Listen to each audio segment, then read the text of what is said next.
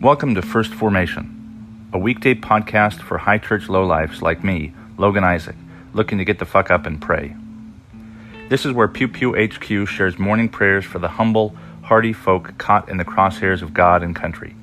A podcast for anyone who cares for soldiers and veterans enough to follow us into the mud and the suck, to hear the good news through grunts and with grunts, in the unity of the Holy Spirit as one church forever and ever. Fall in.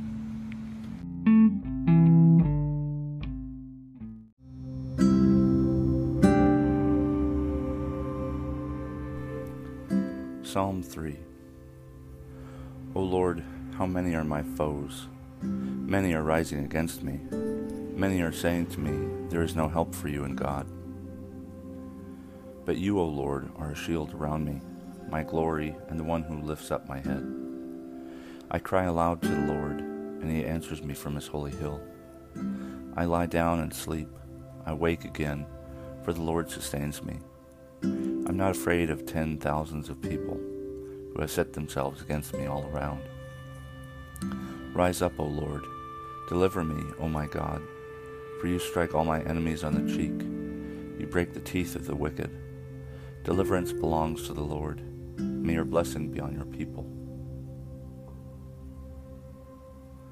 Habakkuk chapter 1, verses 5 through 17. Look at the nations and see. Be astonished. Be astounded. For a work is being done in your days that you would not believe if you were told. For I am rousing the Chaldeans, that fierce and impetuous nation, who march through the breadth of the earth to seize dwellings not their own. Dread and fearsome are they. Their justice and dignity proceed from themselves. Their horses are swifter than leopards, more menacing than wolves at dusk. Their horses charge. Their horsemen come from far away. They fly like an eagle, swift to devour. They all come for violence. With faces pressing forward, they gather captives like sand. At kings they scoff, and of rulers they make sport. They laugh at every fortress, and heap up earth to take it. Then they sweep by like the wind. They transgress and become guilty. Their own might is their God. Are you not from of old, O Lord, my God, my Holy One? You shall not die. My Lord, you have marked them for judgment, and you, O Rock, have established them for punishment. Your eyes are too pure to behold evil, and you cannot look on wrongdoing. Why do you look on the treacherous, and are silent when the wicked swallow those more righteous than they? You have made people like the fish of the sea, like crawling things that have no ruler. The enemy brings all of them up with a hook. He drags them out with his net.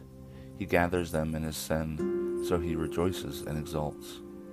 Therefore he sacrifices to his net, and makes offerings to his sen. For by them his portion is lavish, and his food is rich. Is he then to keep on emptying his net, and destroying nations without mercy? James chapter 1, verses 2 through 11. My brothers and sisters, whenever you face trials of any kind, consider it nothing but joy, because you know that the testing of your faith produces endurance. And let endurance have its full effect, so that you may be mature and complete, lacking in nothing. If any of you is lacking in wisdom, ask God, who gives to all generously and ungrudgingly, and it will be given you. But ask in faith, never doubting, for the one who doubts is like a wave of the sea, driven and tossed by the wind. For the doubter, being double-minded and unstable in every way, must not expect to receive anything from the Lord. Let the believer who is lowly boast in being raised up, and the rich in being brought low, because the rich will disappear like a flower in the field. For the sun rises with its scorching heat and withers the field. Its flower falls and its beauty perishes. It is the same way with the rich. In the midst of a busy life, they will wither away.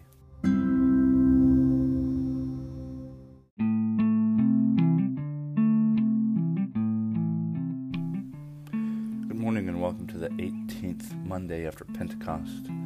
This is Logan Isaac broadcasting from the Appalachian Abbey once again in Knoxville, Maryland. This morning's reading is from Psalm 3, the little-known prophetic book by the name of Habakkuk, and then finally a short selection from the letter of James. The readings this week are, they're all new, it's Monday, but they seem to emphasize richness and poorness and giving and receiving. James in particular, I think it's one line that stood out to me is, let the believer who is lowly boast in being raised up, and the rich in being brought low. It's not in the rich.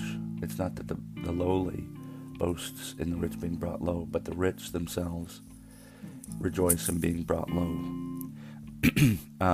Because the rich will disappear like a flower in the field.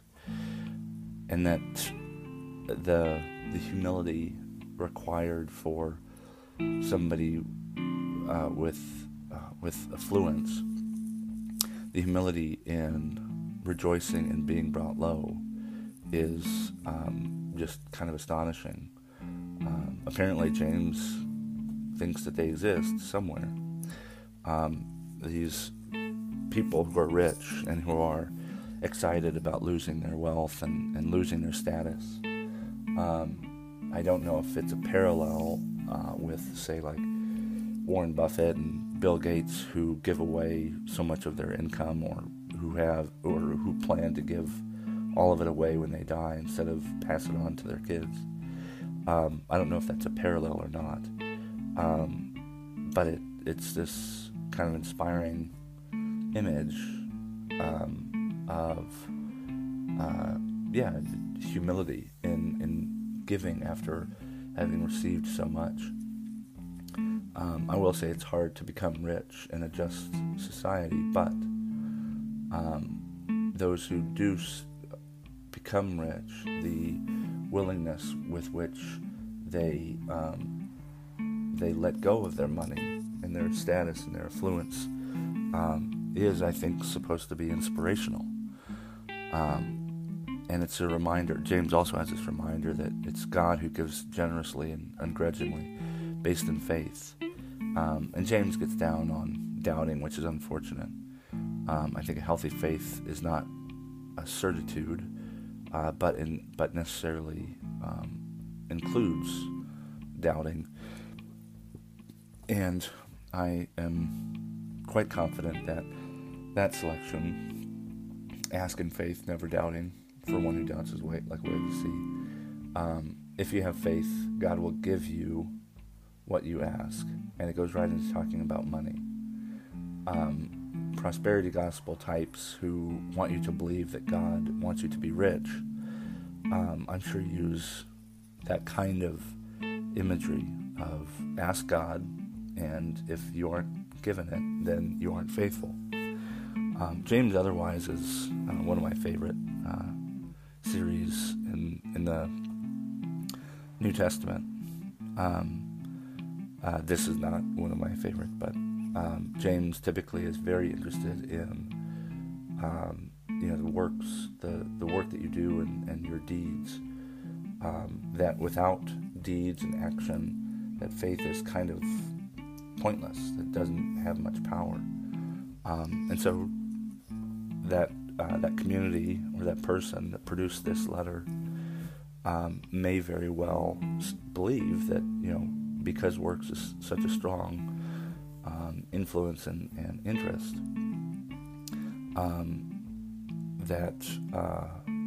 of course, God rewards your faith, which is expressed in deeds, partly. And the early church, and Paul, I should say, was really interested in nipping that in the bud, that no, you can't earn your faith, that the danger of that kind of worldview was that you began to believe that it had more to do with you than with God. And James is one part of the canon that pushes back on that,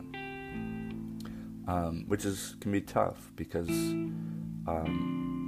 from the experience of the military, where you know exactly what you have to do to be promoted, classes you need to take, like PLDC, or what what's expected of you in the board. You have all your study materials, and it's pretty straightforward. And then once you do get promoted, you can tell anybody else in the military where you stand in relation to them. And so this deed-based faith not only can allow for something like the prosperity gospel, and making people feel unjustifiably as though they have or have not earned God's favor. It also can create this rank system. If I'm richer or I have more favor in God, that can make believers think that some of them are better than others, which is precisely what the military allows us to do.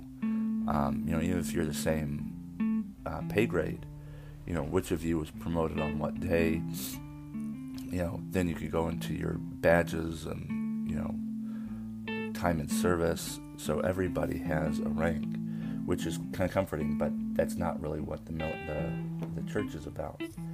The church is about believing that those who are lowly will be raised up. The privates and the PFCs and specialists or Lance Corporals, they're going to be raised up, and the rich and those with status will be brought low.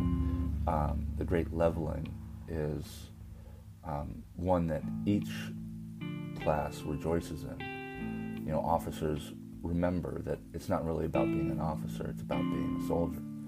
And privates are reminded that their lowly status won't last forever. And the humility of those with money and rank and power, the humility to be able to say, look, this is fleeting and it's not going to stick around. I need to be prepared for that. I think is one of the more inspiring elements of these passages this morning.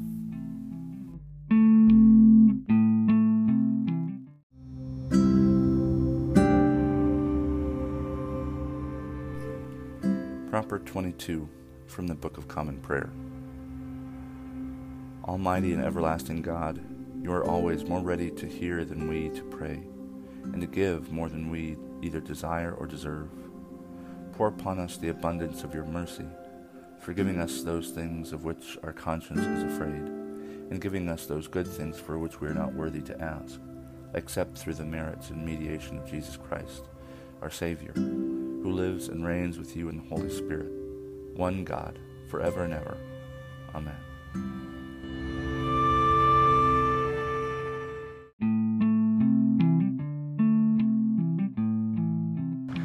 Thank you for falling in to First Formation, where Pew Pew HQ shares morning prayers for the humble, hardy folk caught in the crosshairs of God and country. If you like what you've heard, I hope you'll consider participating in one of the 3 following ways. First, you can support the podcast with a monthly contribution at anchor.fm/firstformation/support. You can sponsor morning prayer for Pew Pew people with as little as $1 a month, and you can cancel at any time if I piss you off. Second, you can become a co-host by recording a weekday lectionary reading yourself and sending it to me to be included in an episode of your choosing.